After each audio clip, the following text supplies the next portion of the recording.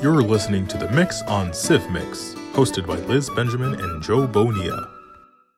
So we're back in the mix. We had a little bit of a hiccup because life is, it's stressful. And by the way, it is like some weeks feel like years. Joe, are you feeling it? Yeah, some weeks feel like decades, some decades feel like a second. Yeah, it's Thus amazing. Is the mystery of life and time. Yes, but it's amazing how we have gone through, for periods of time during the pandemic, particularly when everyone was on lockdown, it was like, God, every day is like a marathon. It's never going to end. When can I go back to sleep? Yep. And now it's like every day is like zooming along at warp speed. It's wild. It's just really wild. And even though I say it's wild every day, it remains that way. There's no other way to better describe it. Well, one of the ways that you can sort of assuage yourself of this overload is to spend some time outside. And, I'm a big fan of being outside. You are, I would call you a recent convert. Would you be? Well, it was not so much a convert, but more or less a reawakening. A reawakening. A reawakening. That's it was more in a slumber, and then I have come back to my outdoor roots. Well, I know, first of all, we're talking about a man who is kayaking and cycling and hanging out at various different water locations, beaches, lakes, streams, rivers, etc. It's the place to be. Yeah, it's amazing. You're just really living your best outdoor life. I really am. I really try to. And even on Sunday, which was, by all stretches, so ungodly hot. I know. I saw that you were out there. Yeah, I was I was in Niskayuna, and I got to the point where I'm like, yeah, this is a little bit too hot for me. And like, it just, yeah. You know what? But I still did it. So okay, but what can make you feel better is shade, and trees provide shade. Okay? Yes, they do. And that gets us to a part of what we're talking about today. There is an arboretum in Slingerlands. Now, an arboretum, you have to listen to find out, but an arboretum is not a park. It is basically what I would deem to be a tree sanctuary, where you can go and learn about all sorts of different kinds of trees. And we talked to Gabby Sant'Angelo, who's been there like 2 months. She started something like that. Yeah, she's the new head of this operation, which is really not that far off the bike path.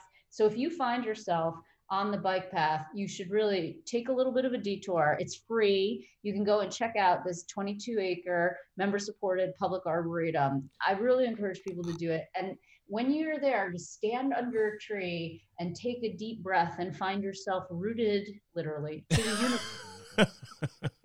And just be like, I put all my burdens down here for just a few minutes. It's life-changing. I give you a lot of credit. I give you a lot of credit for even saying the word arboretum correctly, because a lot of people have a lot of problems with that word. Arboretum? Yeah, you'd be surprised. Okay. Well, so that's what, and we have another interesting discussion this week. Yes. So I spoke with Stanley Fritz, who is the political director for Citizen Action of New York, and we spoke about a whole variety of issues relating to the impact his organization has faced with the pandemic. They are a statewide advocacy organization. They're affiliated with the Working Families Party. So we talked about the primary elections that took place recently, but how that even played in just even pre-pandemic. They were trying to also recalibrate the way they were going to operate with now primary elections in June versus September, still in the midst of the legislative session. So we spoke about that, but just in general, a lot of the challenges that they face in terms of the issue areas that they work on, these have only been amplified in terms of worker rights and, the fight to tax the rich and all these initiatives that they want to get done. And as the legislature has, was going to return back this month, they're still ready to go. But it was really interesting to talk about just the electoral changes, where, we were talking about this saying, you would wait on election night and you're waiting for the results, and by 11 o'clock, you kind of know what the deal is. Now, it's like Christmas and you see the toys, but you have to wait until past New Year's now to open the toys because of vote by mail. So it was a really enlightening conversation about how Citizen Action and the Working Families Party are recalibrating in this era. I can see no direct connection between those two interviews other than to say that they are both super cool topics. So people should take a listen. Well, I'll say this, Stanley only recently became political director for Citizen Action 4 months ago, and Gabby just became executive director for the Arboretum 2 months ago. So these are two individuals who are dynamic, who just took on these roles as we've encountered this worldwide pandemic. Okay, there you go. There's the link. Listen on, friends. Listen on. Stanley Fritz is the political director for Citizen Action of New York. Stanley, it's a pleasure to be with you. Joe, thanks for having me on. Before we get into our question, I have to say, a huge congratulations for you getting the City and State 40 under 40. It's a pretty big deal. Yeah, thank you, man. I'm really excited about it. One corny note. I have actually I kind of always wanted to be on that list, or at least since at least I was maybe 21, 22. Yeah. I was like, oh, this is so cool. I want to get on here someday. And I didn't even know that they were doing submissions for it. So when I found out, I was just honestly shocked. I got it 3 years ago, and what the the funny thing is that what they've been doing in the last couple of years is having the Albany 40 under 40 in the city. So last year they had it at literally the smallest bar I've ever been to, and they stuffed people in like sardines, and it was like, I mean, I guess that's cool, but I mean, nonetheless, it's a pretty big deal. I mean, it's certainly it speaks to the work that you've done in your career and what you obviously are looking to do in the future here. Yeah, thank you. So, and I'm in the same group as the great Joe Bonilla. So yeah, cool it happens from time to time. So let's talk about what you do. So you are the political director for Citizen Action of New York. So explain to our listeners what you do day to day, and of course in a given year or in a given normal year. Man, so I do a couple of things. I like to try to break the work down into 3 buckets. So the first one is internal coordination between our issue campaigns, communications, and organizing teams. So making sure everybody is clear on the work that we're doing, on the different roles that folks play, things are being executed, and we're not in silos, because it's very easy to jump into silos, right? Especially with a statewide organization where you have chapters in 8 different places. So that's one piece of the work. And while also doing that, making sure the issue stuff and the organizing is connected to our electoral goals and our endorsements. And that can be really overwhelming. The second piece is I also usually will manage 1 or 2 statewide issue campaigns, either as a liaison for the organization on a coalition or running a campaign on my own. So the way that showed up last year, I guess, wow, it's such a long year this year, right, was on the bail reform fight, where I was kind of working with Erin George, our former civil rights director, as a point person on the bail rollback fight. And then the third piece is electoral.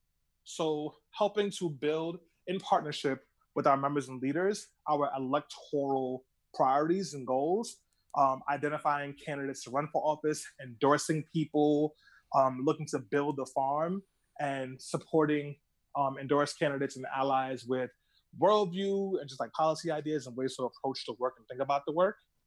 And then after all that, sometimes I sleep. Right. I mean, you are really relentless in everything you do. So it's I see what you did there. Yeah, I had to do the very subtle plug, right?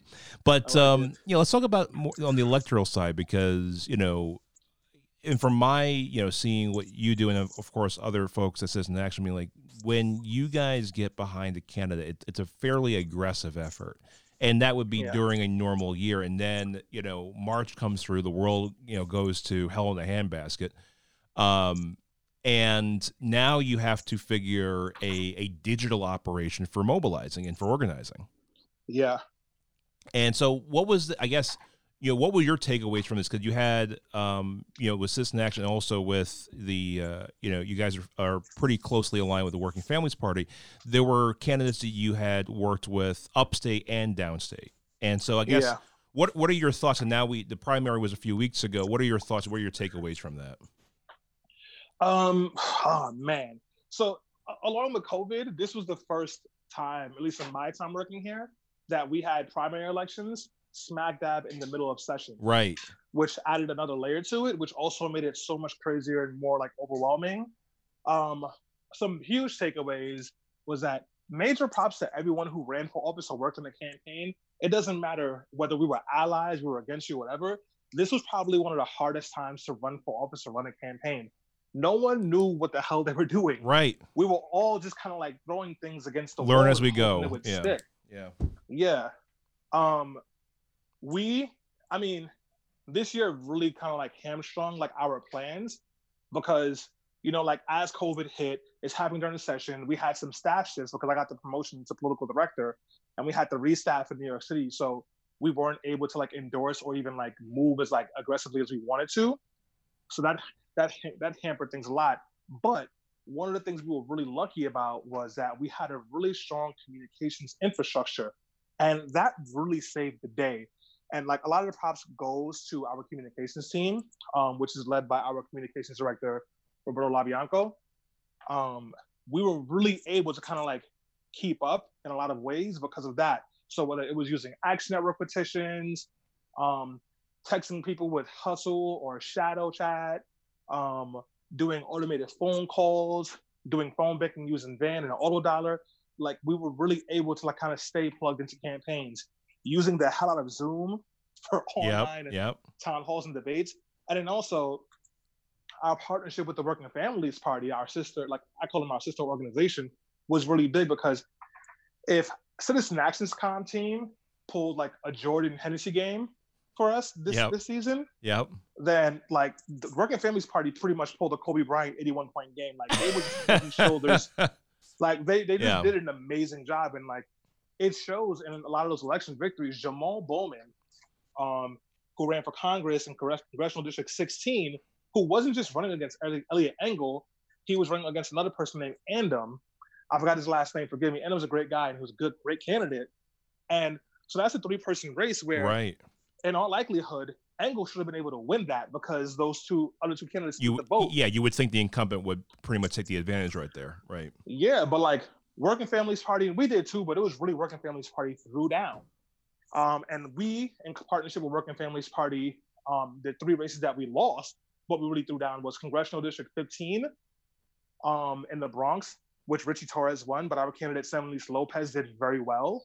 And like I think she's proven that even though she was a quote-unquote no-name candidate before the year started, that she is very viable and a leader in the Bronx. Then we have Matt Toporowski in the Capital District for Albany for District Attorney, and Sam Fine, who ran for Assembly against John McDonald. And those were 2 really close races. Those went down to the wire. And major props to Sam Fine and Matt Toporowski. Like those are the great candidates. They're even better human beings. Well, I'm looking forward. Well, even real quick, just to touch point on that real quick, because of the change over for vote by mail, normally you would have, an election watch event where, you're with the candidate or let's say with, a coordinated campaign. But this year you had to wait. You had to wait weeks. Yeah. So it's like having Christmas, but saying, the toys are there or whatever, but you got to wait a couple of weeks before we can open them.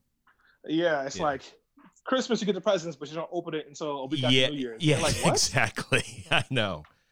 But, I mean, overall, though, the voter turnout was so much higher this year than in any year of recent memory. Yeah, and like I can't lie to you, I was not feeling positive about the turnout, and it really was. And I think that goes to show you that like New Yorkers are ready for something different. Yeah. They are looking for more progressive candidates. They are looking for candidates that are talking to their issues. And let's not call it quote unquote progressive issues. They're looking for candidates that center issues that center them. And the Matt Toporowski race, which is a race like I cared very deeply about, because I thought Matt was a great candidate and a great person. But he was talking about changing the conversation around what safety means and really tackling the criminal legal system in a way that no one had done before. So Dave Soares won. I'm not happy about that, but hopefully he's gotten the message that he needs to change. And that's like sometimes when you do the work, you'll fight a battle and you might lose the battle, but you win the war. And I think that's one of the cases where that happened. And the turnout showed that a lot of people are with us. And that's very exciting. Are you hoping that vote by mail stays in place? Yeah, absolutely. It needs to. We need to build more infrastructure for it. One of my really good friends works at the Board of Elections, and I see the look of dread in her eyes every time elections are coming up, particularly now with vote by mail. So we have to make sure that we give the local Board of Elections real funding so that they can actually do this, and also so they can update their websites, because some counties are like, their websites look like live journal pages from Black Planet in 2002. I know. So and I think that goes back to just like tech and government. It just, you're seeing things back, still now where you're like, they have, music playing on the website and things like that. Just, it's like, come on, man. I think Oneonta has a top 8 on their Board of Elections website. Like their top 8 friends. So you had mentioned, of course, this, this change already this year that we knew about, that, you would have, for candidates that wanted to run for local or state elections this year, they had to start really during the middle of session, for petitioning and all of that together. But now, obviously, with the pandemic, it changed things. But, next year, conceivably, if things are back to a new normal, this will be kind of the way things are, that we have this late June primary in the smack dab of session. So there's 2 questions I have for you. So one, do you believe that session should be changed in a way where, you might just get the budget done, and then after, let's say, a primary, they would come back? Because it's been discussed, because right now, if you look at it, they get done, they have to get done by April 1st. That's the deadline for the budget, right? And then, if, especially for like advocacy organizations, you have to, and ones that are more, politically aligned, like where they're looking for, that impact in the June primary, it's like you have to have this 2-front war where you're still trying to get things done end of session, which is a whole other ball of wax. But then you're trying to then elevate a candidate, whether or to re-elect a candidate. Yeah.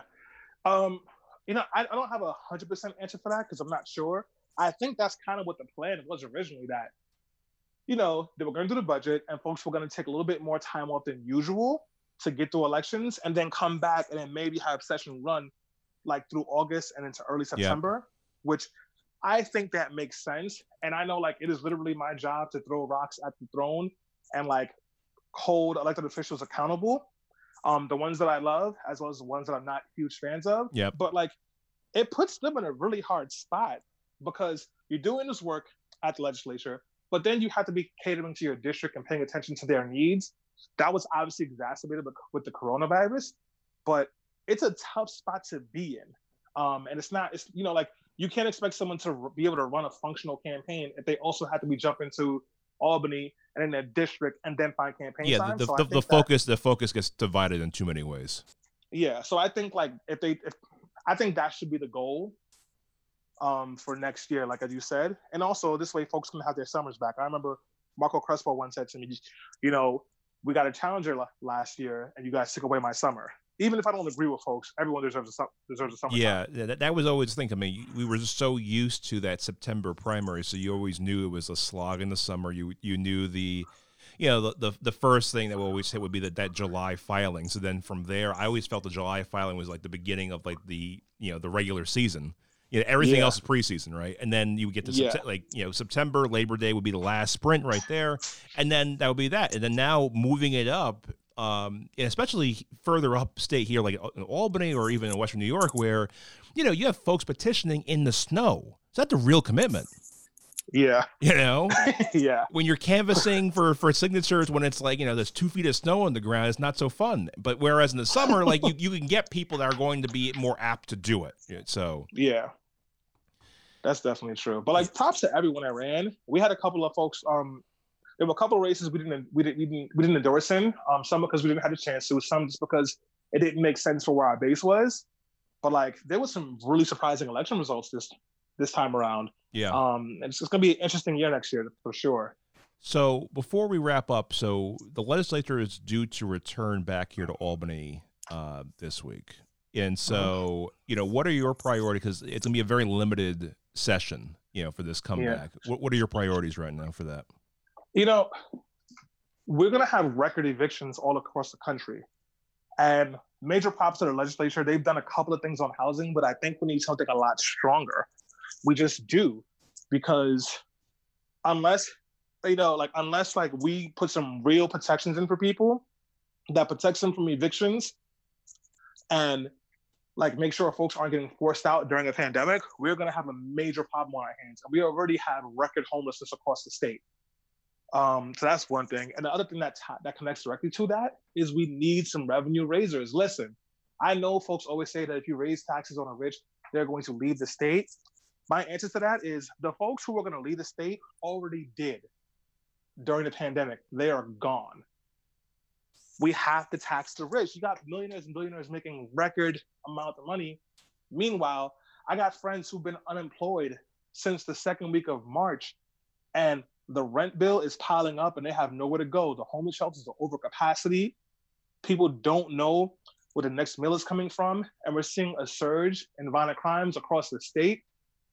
It's because people are losing hope and they're at home. We've got to tax the rich to fund the poor. So pay for childcare, to make sure the schools have the resources they need so that they can open up and make it a safe space for students and teachers.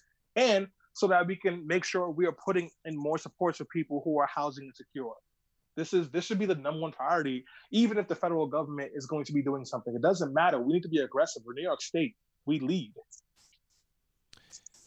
Well, we will all be paying attention to what will happen in the next coming weeks. And Stanley, thank you again for coming on. And I would hope that you can come back on again at some point and we can provide another update. And, I think one thing that did not go said so far, but maybe we can make fun of Jackie Cohen for a minute. Just kidding. I'm just kidding. Jackie Cohen is obviously a nemesis to all. Yes, she is. Yes, she is. Yes, she is. So, all right. Stanley Fritz is the political director for Citizen Action of New York. Thank you, my friend. Thanks, man. Thanks for having me. Bye. Catch new episodes of The Mix each week exclusively on civmix.com. Gabby Sant'Angelo, thank you so much for being with us. It's really wonderful to have you here. Oh, of course. Thanks for having me. What's really amazing is that I think that you're one of the best kept secrets in the area. And I don't think you really necessarily want it that way. Sometimes I like it that way, but we definitely have been getting our name out a little bit over the course of the past few months. But we are a little gem not too many people know about. Well, it's the Pine Hollow Arboretum, 22 acres, located in residential Slingerlands, which is kind of amazing. And basically it was at one point a private residence, correct? Yes. Yeah. We, our founder was Dr. John Abul, who's a local pediatrician in the area for many years. And he just started planting trees over 50 years ago. So only, starting in 2012, did we become a nonprofit and start allowing the public to come to our grounds. So what is the difference between an arboretum and a park? Oh, it's a great question. And that's always my selling point too. This is what makes it unique, is the fact that we are an arboretum. We are more of a natural arboretum than most. We have over 3,500 different varieties of trees and shrubs unique to different regions of the world, from Russia to China. So it's items and trees that you've never seen before. But while you walk around, you are transported to these areas and you sort of feel like maybe you're not in New York at the moment. So definitely different from a park where you would just sort of go hiking and see all your native plants. We have, a little bit of a wider variety to offer. And also there's actually a formal accreditation process for an arboretum. You don't just declare yourself an arboretum and hang out a shingle and that's the end of it. Right. We're accredited level 1, definitely a goal to keep moving on up. And, that requires different mapping processes and, kind of really getting different signage and working on developing all our trees and species to a cohesive sort of plan. And there's actually a residence on this property, but it's the founder's, he's no longer with us, unfortunately, but it's your headquarters then. Yes, yeah, it's this wonderful building built in 1941. And the architect's name is ran from my mind, but he is sort of well known in the Albany area, has a little bit of a Frank Lloyd Wright vibe to it. And it's not open to the public at the moment, but we are working with the town of Bethlehem to get that going so we can have events and conferences, things like that in the building. So now you're actually relatively new to this position, is that right? Yes, yeah, 2 months. Oh, welcome to your new COVID profession. Thank you. Well, I mean, and that kind of dovetails into the next conversation is like, so this entity has been around for a while, but it raises in, or it's elevated in importance and potentially interest because people don't have that many options in terms of amusing themselves indoors, and you're an outdoor attraction that people can go and see. Right. Absolutely. Yeah. I've only been here 2 months, and of course the pandemic has started before when I started this position, and just the amount of visitors and people we've had come here over the past few months is absolutely amazing. And it sort of has helped us because, we love the fact that friends and families are coming here as their socially distant spot to have lunch and just walk around. So we've definitely become that resource for the community, and that's our goal. We love that. Now it's free, but you can become a member, or how does it work? Correct. Yeah, we are free, open every single day, dawn until dusk. We ask for a suggested $5 donation, but you can also become a member. You get, reciprocal garden admission to other arboretums in the country, and we offer some subscription discounts with magazines and things like that. And then you'll also get discounts on classes like yoga and all those fun events that we'll hopefully plan once the pandemic is over. Yeah, it's interesting. So the plural of arboretum is arboretums, not arboreta.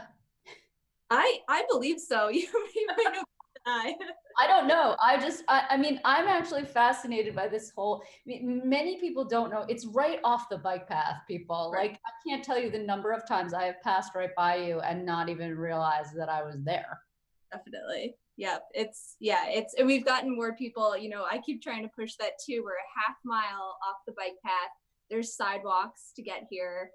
So it is pretty user friendly to get here. And we also are just purchased a bike rack, so we'll have a nice safe spot for people to leave their bicycles. Oh, you actually were, last I checked, you were looking to raise funds for that. So you actually got one. Yes. Yeah, we got it. Everybody was so helpful and we were able to get there. So what are the challenges of being, I mean, it is, of course, when you are an outdoor entity, it's a lot easier, for example, to encourage people to socially distance, but it's still challenging, particularly in this moment in time. I mean, your programming, of course, has got to be a challenge in particular. Yes. Yeah. And I keep thinking, and I think about my family and families with kids and how they are looking for something to do and what is safe that they can do at the Arboretum that requires, you keeping your distance from others and not touching anything really.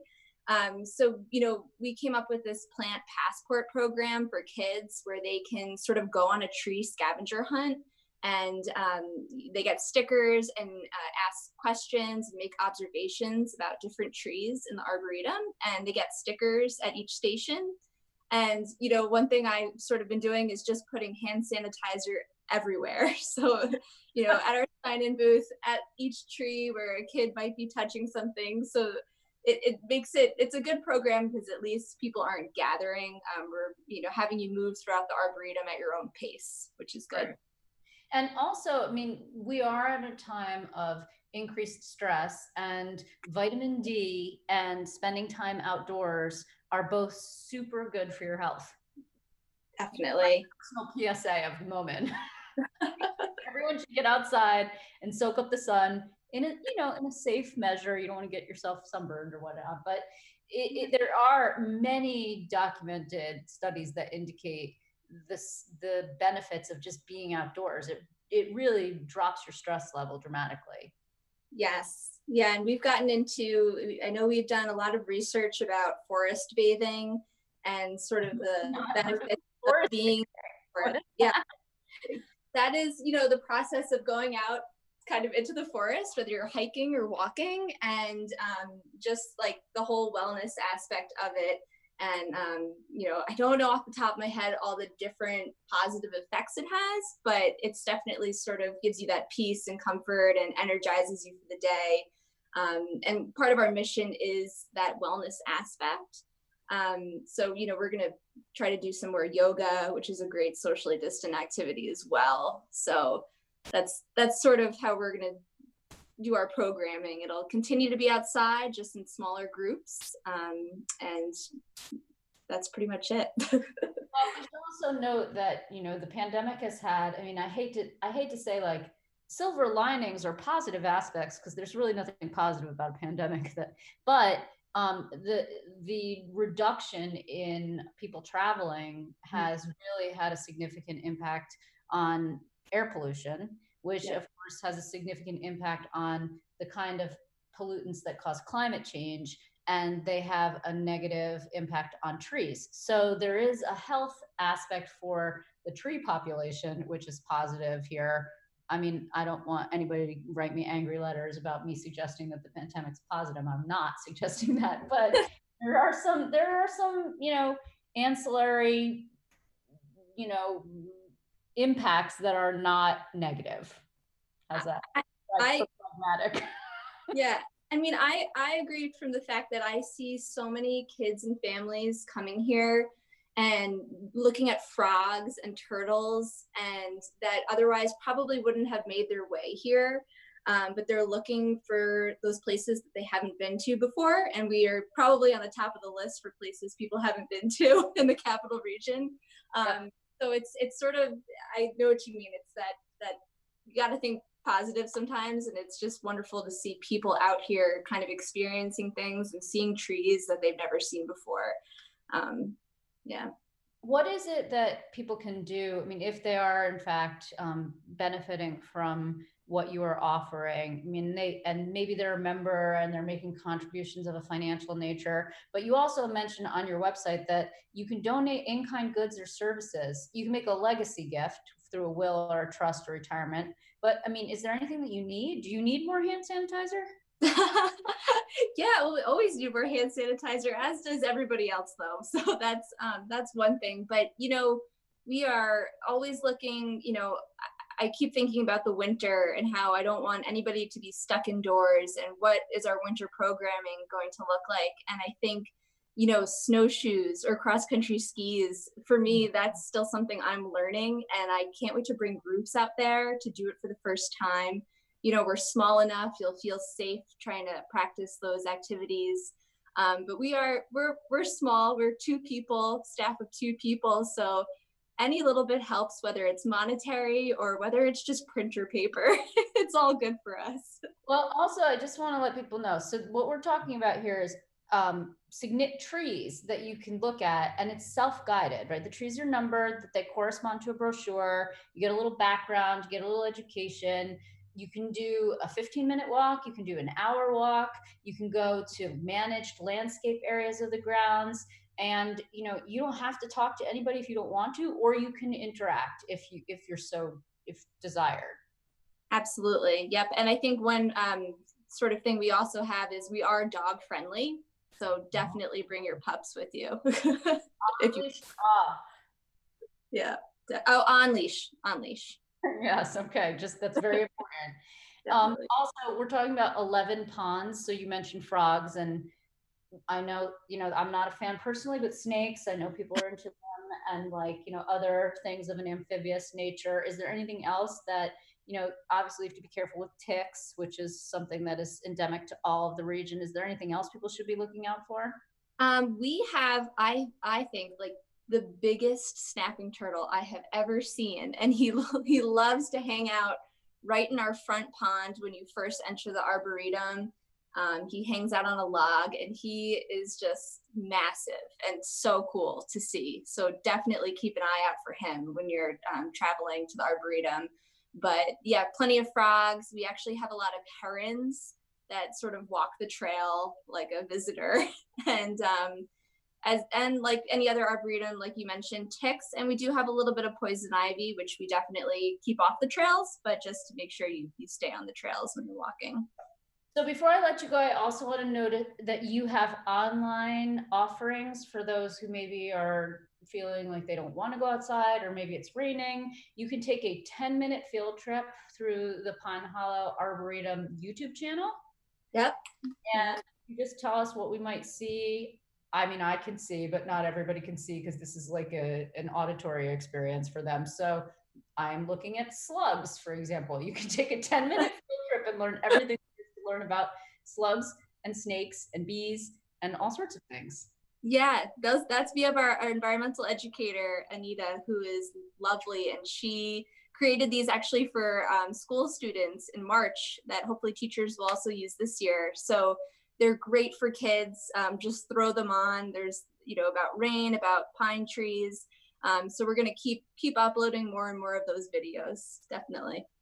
Well, I want to encourage folks to get out there and check this out. There are so many things. And actually, Joe and I have had this conversation. Like, again, the pandemic has really curtailed a lot of travel, but also opened the opportunity to do some local exploration and really find out about all the gems, the hidden gems there are in our region. And Gabby, I want to thank you so much for talking to us, because the Arboretum is definitely one of them. Oh, thank you so much. I appreciate it. Absolutely.